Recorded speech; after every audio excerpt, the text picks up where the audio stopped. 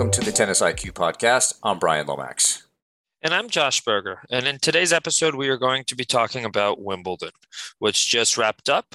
On the women's side, we saw Elena Rybakina win the title and faced Ons Jabeur in the finals. And on the men's side, we saw Novak Djokovic win the title for his 21st Grand Slam title against Nick Kyrgios, who was in the final for the first time. And in this episode, we're going to be talking about a number of themes of, related to sports psychology, related to the mental side of tennis, and some themes that we picked up both in the finals and in some of the dynamics that took place in each of those matches, but also earlier in the tournament. And these players earlier in the tournament, and then some other themes from some other players that we observed. And I think I think as we start to think about this, the men's final, which wrapped up just yesterday. We're recording this on Monday, the 11th, July 11th, and I think the men's final was interesting because it was really a clash of two very different both personalities and backgrounds, right? Where Djokovic, I believe this was his 32nd Grand Slam final. This was Nick Kyrgios's first. And then also in terms of personality, demeanor, they couldn't be more different. Djokovic was, calm, composed, relatively relaxed out there, considering the stakes, considering the circumstances. And Nick was Nick. Nick was Nick Kyrgios, right? In terms of the underhand serves, in terms of the chirping and talking to himself and getting upset at at various things. But I think that could be a good place to start, just because we saw such a contrast in terms of the two competitors out there. Not trying to take anything away from either of them, but that was one thing that stood out to me as I was watching yesterday. And I think both players recognize that in their post-match press conferences.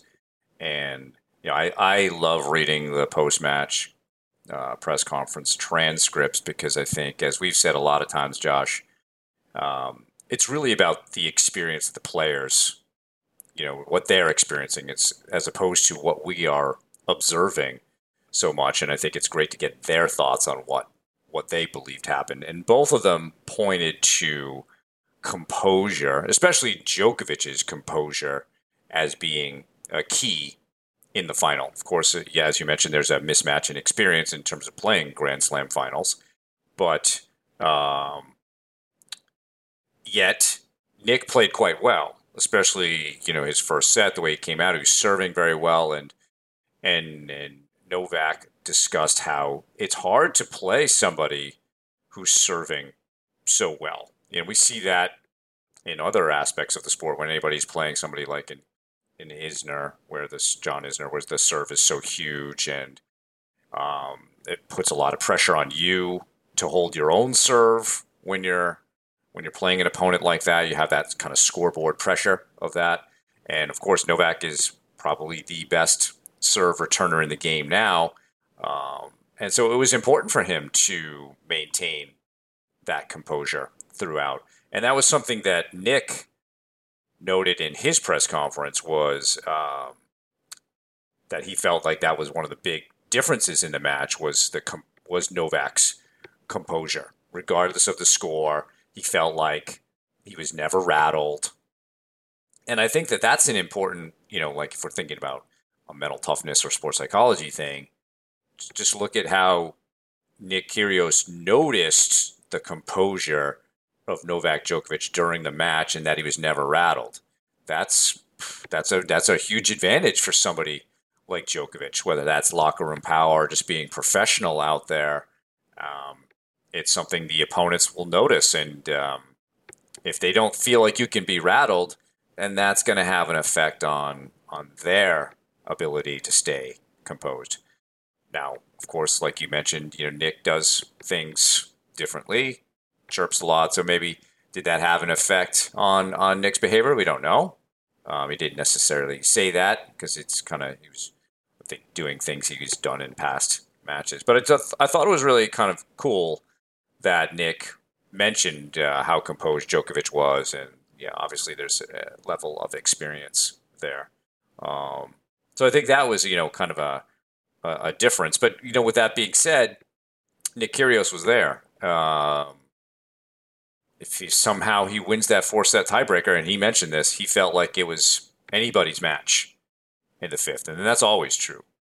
That once you get into a fifth, anything can happen. I think Boris Becker was the one who said that the fifth set is not about tennis; it's about heart and fight, and that would have been an interesting thing, but it didn't happen, and Novak played great in the second, third, and fourth sets. I think John McEnroe said something like that. Some of the best tennis he's ever seen Novak play. And, when Novak gets into that mode of refusing to miss, and then he starts layering on a little bit of aggressiveness and power to his game, is extremely difficult to beat.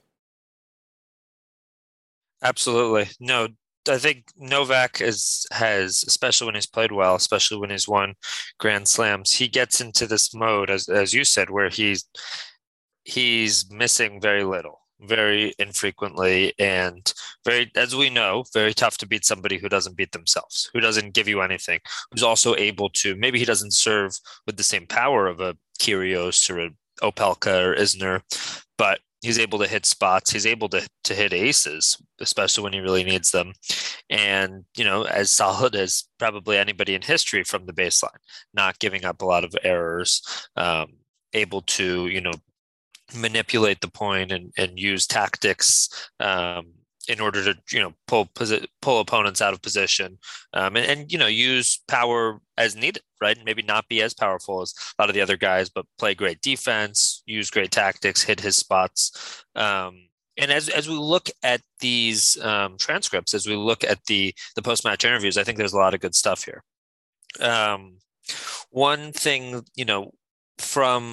from Kyrgios, he talked, and this wasn't in the final, but he talked earlier. I think it was maybe his pre-final press conference. He talked about how his experience in the Australian Open was a big factor in him getting to this point. And the Australian Open this year, him and his good friend Kokkinakis, Thanasi Kokkinakis, won the men's doubles championship there. And, he talked about, obviously it's different in terms of the endurance needed to get, win 7 matches at a Grand Slam in singles, and then to go all the way and win the doubles. But he started realizing how over the course of 2 weeks, you have to really be consistent and be committed. Where I think at other points of his career, he's talked openly about how, he's gone out and partied and stayed up really late at times and hasn't always committed in the way that maybe a true professional would, or, in the way that's needed to win match after match in a 2-week span. So I think it sounded like, in Australia, this past January, he noticed, okay, in order to be successful at that level, I have to be, playing my match and then focused on my recovery and then focused on the preparation and really commit to that side of things rather than simply just playing the match and, letting off some steam before the next one. So it sounded like that was a big factor in him believing that he could do it. Or feeling like he had the tools to be successful at this level. I mean, it's also interesting with Nick Kyrgios, throughout his career, ever since he beat Nadal at Wimbledon, I think when he was 19, might need a fact check on that one, but I'm pretty sure. He has always had so many expectations on him. People have always been saying, oh, you could be number one in the world. You could be winning Grand Slams. Or maybe rather than could, people are saying should, right? You should be doing this. You should be doing that. Obviously, he's very talented. He has one of the world's biggest serves. He can hit winners from just about anywhere in the court. He's very athletic. So he has all of the physical tools. But at the same time, there have been things that have held him back. Um, Both, I think, from a mental health perspective, and he's talked openly about that, some of the struggles that he's had with depression and even having suicidal thoughts and self-harm. I think a few years back, he's talked about that more openly recently. So both from a mental health perspective and from a mental performance perspective, and I think we still do see that at times where his mental game on the court can seem to hold him back, whether it's getting upset with himself or getting upset with the people close to him in his box, right? And we saw that at times, him getting upset at them for maybe not cheering in the right way, or getting upset at the umpire or the line judges, or even having scuffs with opponents at times, whether it was Tsitsipas in this tournament or other players such as Wawrinka in the past, or other situations. But what I'm trying to say is that he has had these challenges in the past. And I think they continue to a certain extent on the mental performance side, certainly. But this is obviously a huge milestone and has the opportunity to be a huge stepping stone for him too, where this is his first Grand Slam final. And yes, there was a situation with Nadal, and perhaps we can talk more about that. But has now gotten to the point where people have, for so many years, said you ought to be doing this, you should be doing this, you're supposed to be number one, or supposed to be in Grand Slam finals, and he hadn't at that point. So I think a player can view a situation like this as a milestone and then look to, okay, what's next? How can I continue raising the stakes with my professionalism, with my mental game, with my time in between points? We talk a lot about, how can you maximize that time in between points? And, that's something when he's chirping to himself, or when he's getting upset about something and it seems like his focus is there in between points, maybe, that's an area where he could continue to bring things to that next level. So I think there's a lot of good stuff here. I think a big part of it is him taking responsibility, where I know I drifted a little bit away from this, but as we look at the transcript, he was asked about Djokovic's composure and hunger to win, and asked about his own composure. And he sort of blew it off by saying, I think 126 players in the draw could improve their composure. So, that's, to me, that's sort of evading the question. But he said, yes, I can obviously improve on many things in my game, not just composure. So he seems to at least recognize that composure is one area that he can improve on. But yeah, I think it'll be very interesting to see where he goes from here, because I think it could be a turning point, right? In a positive way, certainly. So we'll see. Well, perhaps 2022 is maybe the year that he begins to figure things out and emerges. I think this is also a theme with Elena Rybakina, is that everybody's on their own sort of path as to when their game matures, when they mature mentally and emotionally. And it doesn't have to be, 18, 19, then you've made it. So, and I don't think we should ever give up on anybody. I mean, even if we go back to Australia, Gael Monfils had a great tournament there. And he almost was having these thoughts of perhaps a little bit of regret of not committing so much earlier. But, he was where he was, and he had a great tournament. And maybe Nick is now starting to figure some of that out. The experiences are building and building, and hopefully in a positive way.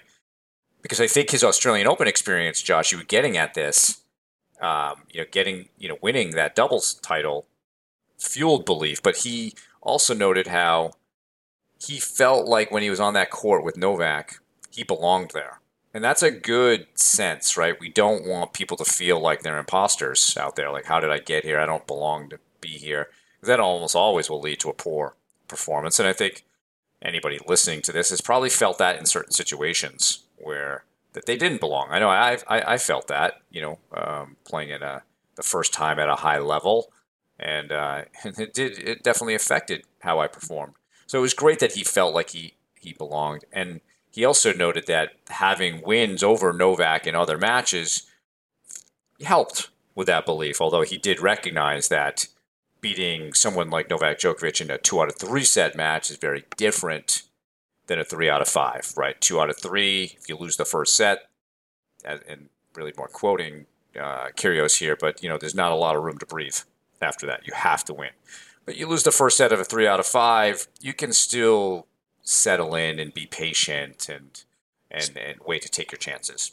Especially if you're Djokovic. Yeah, right. Given his conditioning as well, right, and everything, the way he plays, absolutely. So I think it's great to see Nick talking about his self-belief. I think that's awesome, and hopefully he can keep that together. Yes, his comment regarding composure, maybe evading it a little bit. I think he's right. Who couldn't work on their composure a little bit? And to be honest, Novak Djokovic hasn't always played every match with that kind of composure, but in general, when he's in a final, he's very difficult to beat. And so, what he did yesterday was great. And I'm sure the fact that, he was playing a first-time finalist helped him with that composure, knowing that, all right, Nick's going to go through some ups and downs, not only with his game, but maybe also his own composure out there, and the steadier that he can be, opportunities will present themselves. And one of those, you mentioned, Josh, that when Djokovic is in that sort of refuse to miss mode, doesn't beat himself. And I think we've talked about this concept a couple of times about learning how not to lose. And there was a key game, I think it was in that third set, where Kyrgios was up 40-love. You can correct me if I'm wrong on this, but he was up 40-love on his serve. And Djokovic talked to himself about, all right, let's kind of just get him to play some points here. Let me just focus on getting the return back. And it put a little bit of pressure on Nick. And Nick ended up, in Djokovic's words, losing that game. Lost that game with unforced errors. Djokovic said he didn't win that game. But that ended up being a crucial break in that set. And it just shows various things going on there. We're up 40-love. What are we thinking? You down 40-love on the other guy's serve. Guy's serving huge. What are you thinking?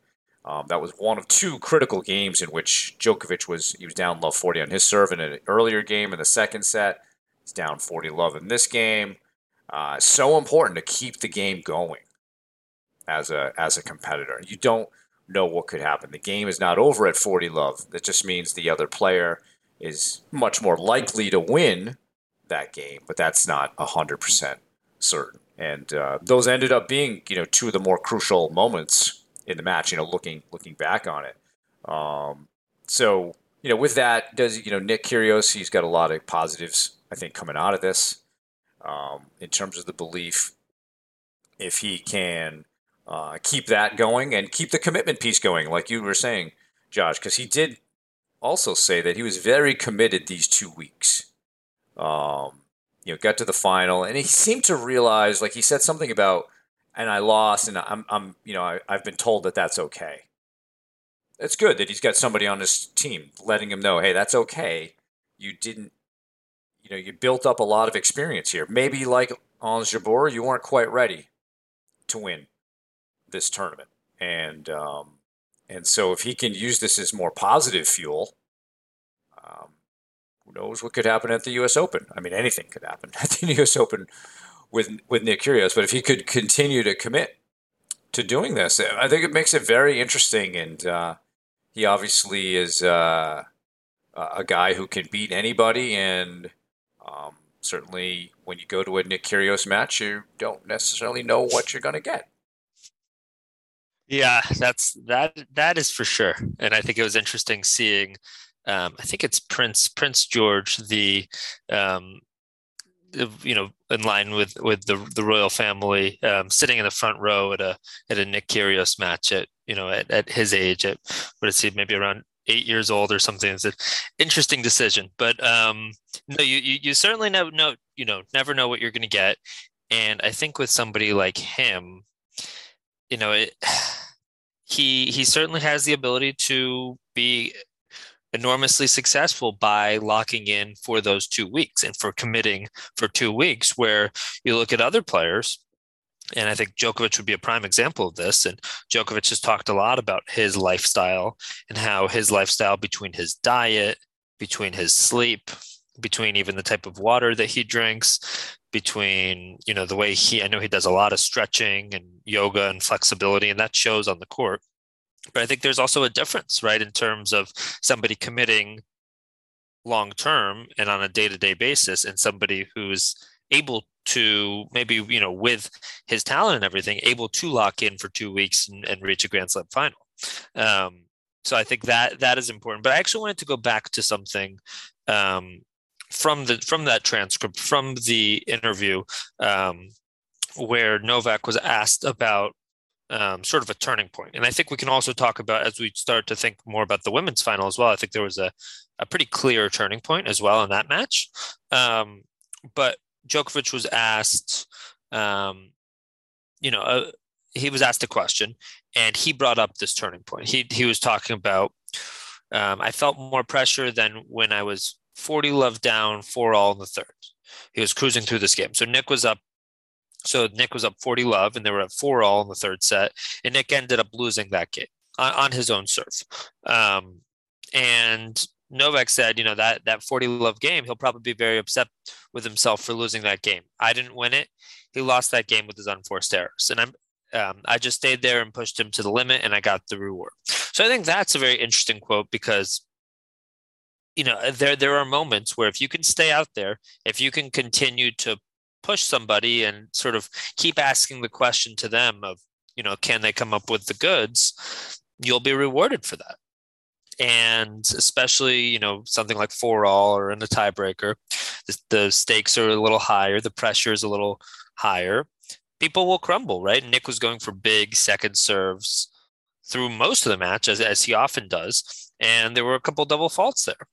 But I think, and also when it comes to playing the top players, you can't beat yourself. And I think that is ultimately what happened in that moment, right? It was a matter of multiple unforced errors from 40-love to end up losing that game. So I think that, that just shows, again, these are small margins between top players in the world, but that's often what it takes. It's one game here or there that can be that turning point. And, you're at 1-set-all, you're at 4-all, and there's a break of serve, and that's the third set. And then, you go into the fourth set, and obviously anything can happen, but especially tough to come back from 2-1 against, a front runner in the way that Djokovic is. So I think that was an interesting point, and an interesting point in the press conference. And I think it was certainly a turning point in that match. Yeah, definitely. And again, getting back to the concept of learning how not to lose. And these are the moments in which you have to kind of lock things down. And 40-love leave, you need to close that out. And you hate to look back and say, yeah, I lost that game. And then, at that moment in time, of course, it's not a turning point. We can only describe it as a turning point now that the match is over, because everything played out. But who's to say that Nick couldn't just break right back? Could have. He didn't, but he could have. That's tennis always gives you the chance to come back, reset, etc. So I think this is also, like you were saying, with Jabeur, there was also a turning point against Rybakina in that match. I think we both identified the same one. And again, a little bit of learning how not to lose is I think the theme of what happened there. Now, that match, of course, we had 2 first-time finalists. And the turning point that we identified was Jabeur's first service game in the second set. And she made really a couple of poor unforced errors to allow Rybakina to get to 30-all, and then Rybakina was able to really seize the moment and be more comfortable. And I think that beginning of the second set to me is sometimes an unrealized critical moment in every match. And a lot can turn on that. Doesn't always do that. And it won't always play out that way. But it's a time in which we want to raise our focus, raise our intensity, and really um, be solid with our game, be disciplined with our game.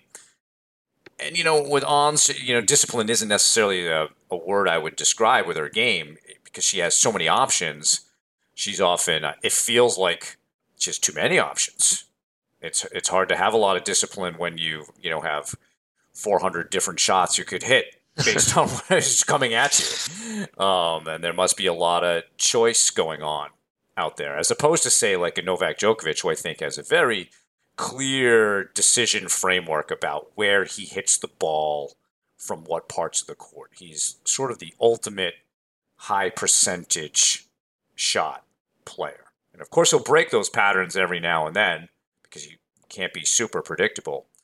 But then there's also the idea of being, almost trying to be too unpredictable. And I think Jabeur plays with very low margin over the net, tons of variety. And I think, excuse me, she helped Rybakina actually settle down in the beginning of that second set. And, excuse me, she was able to run with it after that. I think her serve came online. She started to feel her ground stroke. She started fielding those drop shots much better. So, again, though, Jabeur could have come back from that. So we identified that as a turning point now.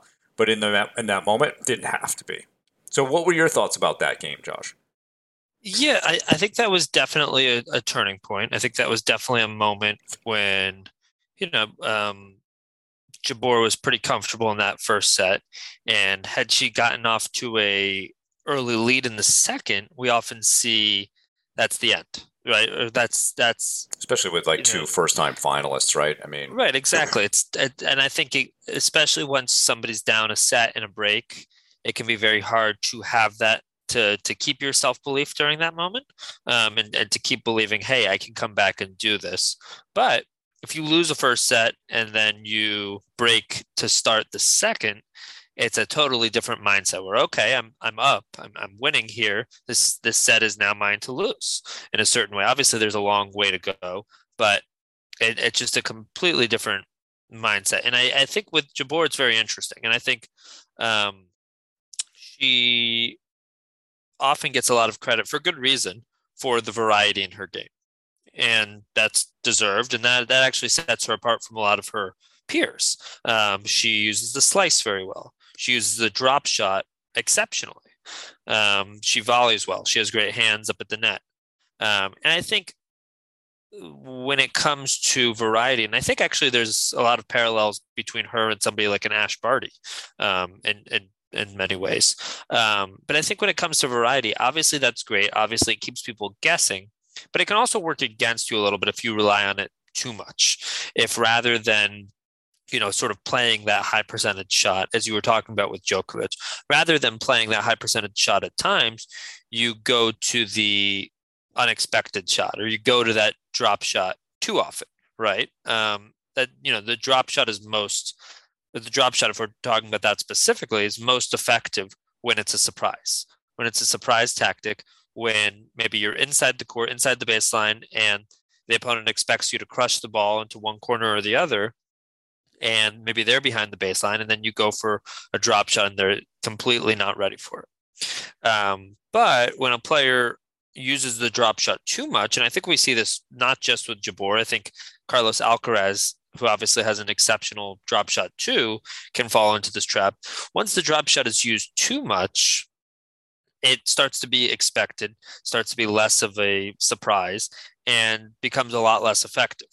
And I think we saw that where in the first set, Jabeur was using the drop shot and bringing Rybakina to the, if Rybakina even was able to return it, she would be at the net and didn't seem quite as comfortable there. But then it seemed like at that point in the match, early in that second set, and then after, Rybakina was able to get to, maybe was expecting it more, was able to get to the drop shots, and then was able to capitalize more on them by, playing well at the net. So part of that could have just been that she got used to it, she settled in, but part of it also that she was expecting it and ready for it at that point, maybe because Jabeur was, using it a little bit too much or even relying on it too much at that point. And I think the other sort of on the flip side of that with the drop shot is Rybakina was playing better and better. I think Jabeur was feeling that pressure and probably didn't feel like she could be hanging in these rallies as much. And so sometimes the drop shot can end up being a way out of the point, one way or another. All right. You're trying to end it. And, we don't know that for sure, but that, I have felt that.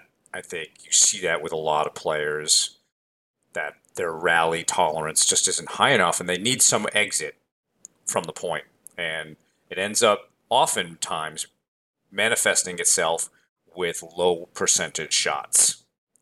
And certainly the drop shot is such a finesse shot that it requires, really good feel. It requires confidence.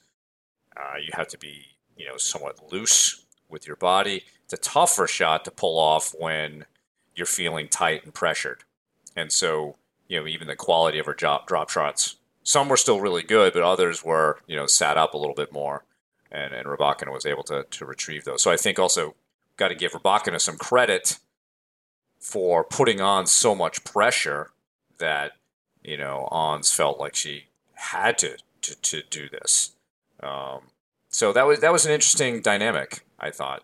And I do think things really changed at the beginning of that second set. And I don't know about you, Josh, but I just didn't feel like once Rybakina kind of got into the match, I didn't feel like she was going to lose. Now, of course, anything can happen in tennis, especially when neither player has been there before. But it felt like if the tennis was going to go along in that way, her game was just looking more solid than Jabeur. And I would say mentally, too, she was quite composed,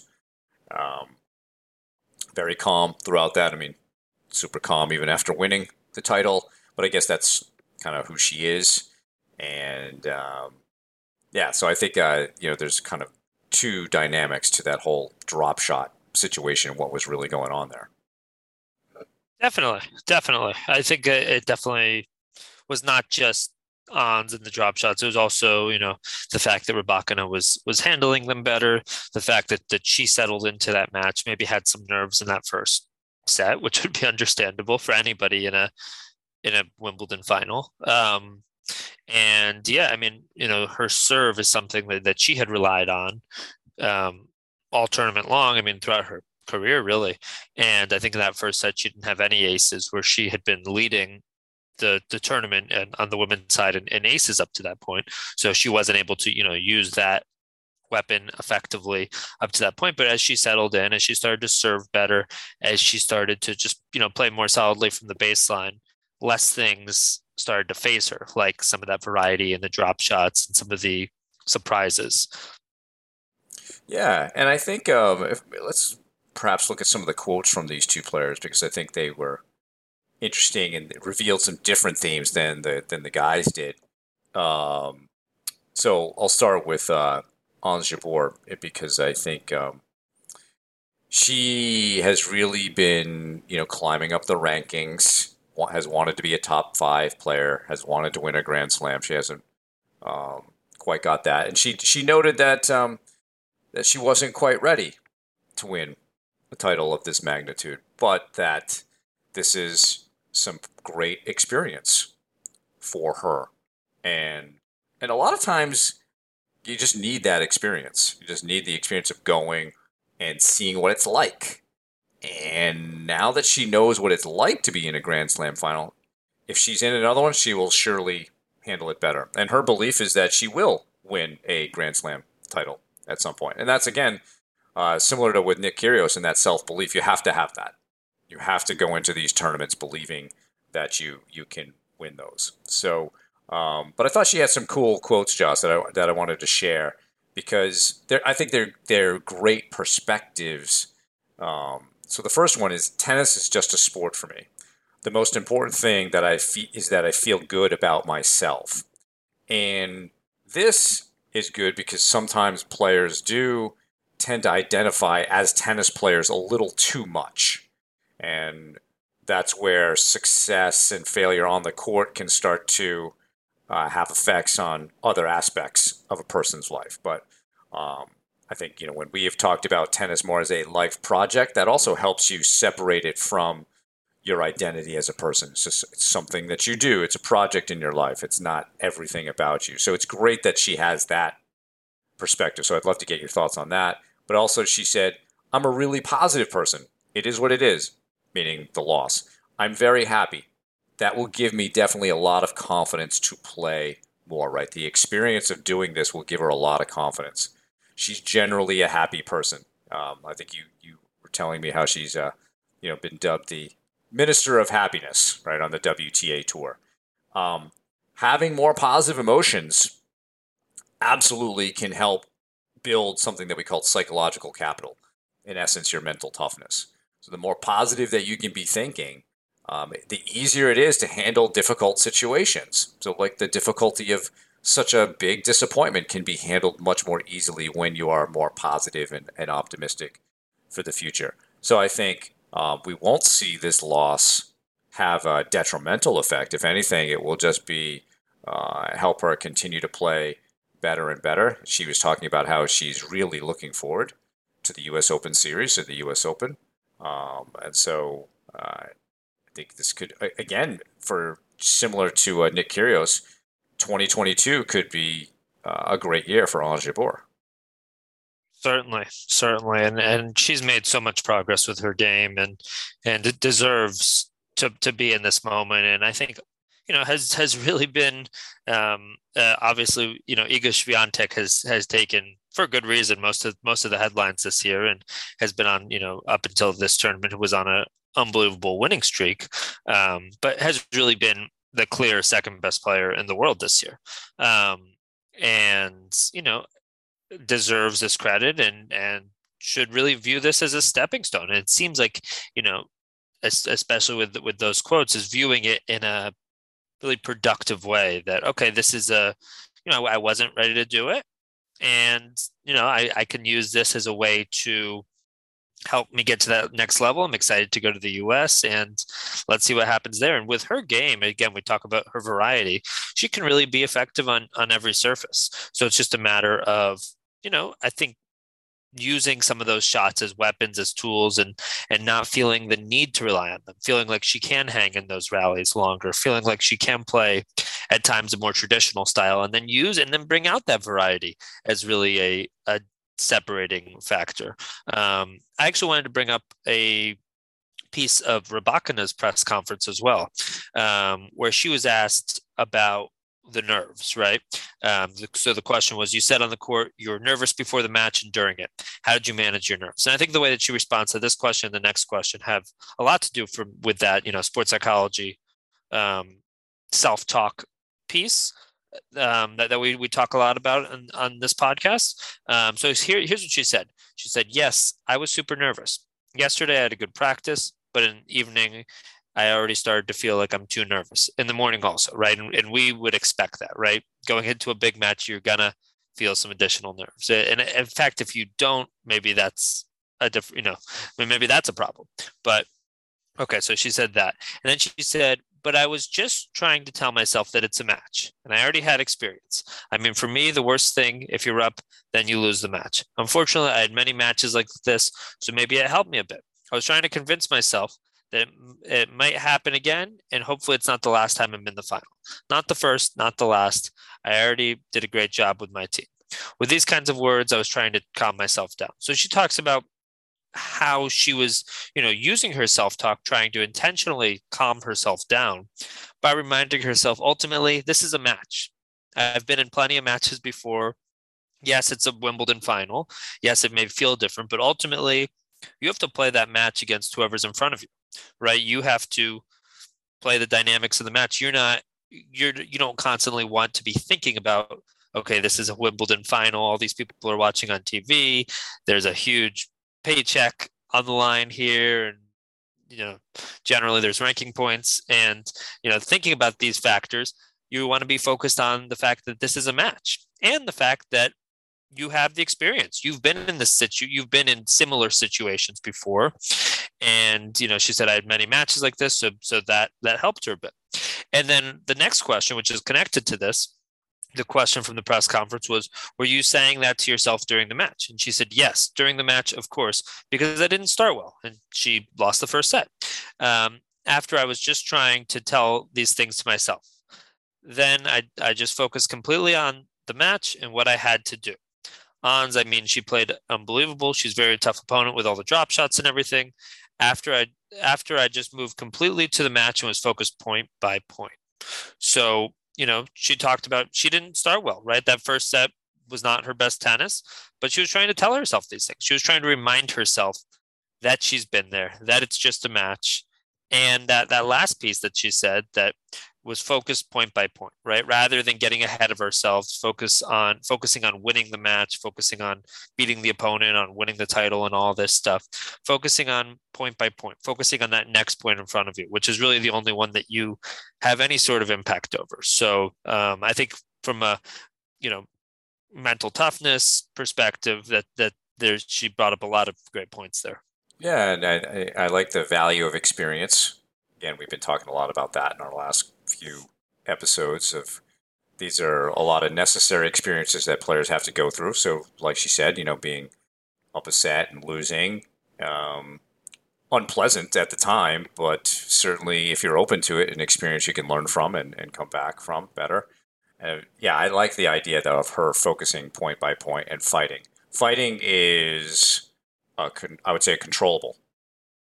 And, one of the things that we want to make sure that we're doing in moments like that is having a high standard on our controllable behaviors. So, having a fighting attitude is one of those. Taking your time between points, having some discipline with your game, those are all things that are controllable in that moment. And it's great that she was able to talk to herself to, bring that about. It'd be very interesting, if she was using, we've talked about the coaching voice here, using your name, using second person. Be interesting to understand how she was actually phrasing that in her mind. But the fact is that she used some great self-talk to get her focused on what she needed to do. And it wasn't negative. It wasn't pessimistic. And so it really can't be. To get to this level of play, to get to a Wimbledon final, a player has to have at least, some level of mastery over how they speak to themselves. When we talk about learning how not to lose, mastering your self-talk is certainly one aspect of that. Because if your self-talk is at all negative or pessimistic, you've lost focus on fighting the opponent, and now you're simply battling yourself out there. And tennis is too hard, especially at the professional level, to have two opponents, yourself and then the person on the other side of the court. So great to see that is a wonderful example of self-talk being used in the moment to get through a tough situation and then come out with such a great outcome and result for her. So, yeah, I'm really excited to see what she does this summer, Josh, on hard courts. Again, like you were saying, she's been working really hard and been ascending the rankings. If there were points, she would be in the top 10. But there aren't, and I think all the players, there was some discussion of this with Djokovic as well, because he's going to drop it to number 7 now. But they all had a good recognition of it is what it is, and that they can't change that aspect of things. So you have to deal with the hand that you're dealt, and that's all you can do as a player. I think there was some of that with respect to Kyrgios getting the walkover from Nadal, because he did mention that it might have been helpful to have played a semi, but who knows? His body could have used the break too. But it's certainly not Nick's fault that he didn't have a semifinal match, and you just have to deal with what's in front of you. And I think Rybakina showed that was the way to approach that final. Certainly, and I actually wanted to add in something else from Rybakina and from that press conference. I'm not sure if you picked up on this or what your thoughts are, and I don't think I'm pretty confident we haven't talked about this, but we talked about the fact that there's no points at Wimbledon. And obviously, there's a reason for that, right? With Wimbledon making the decision to not allow Russian or Belarusian players.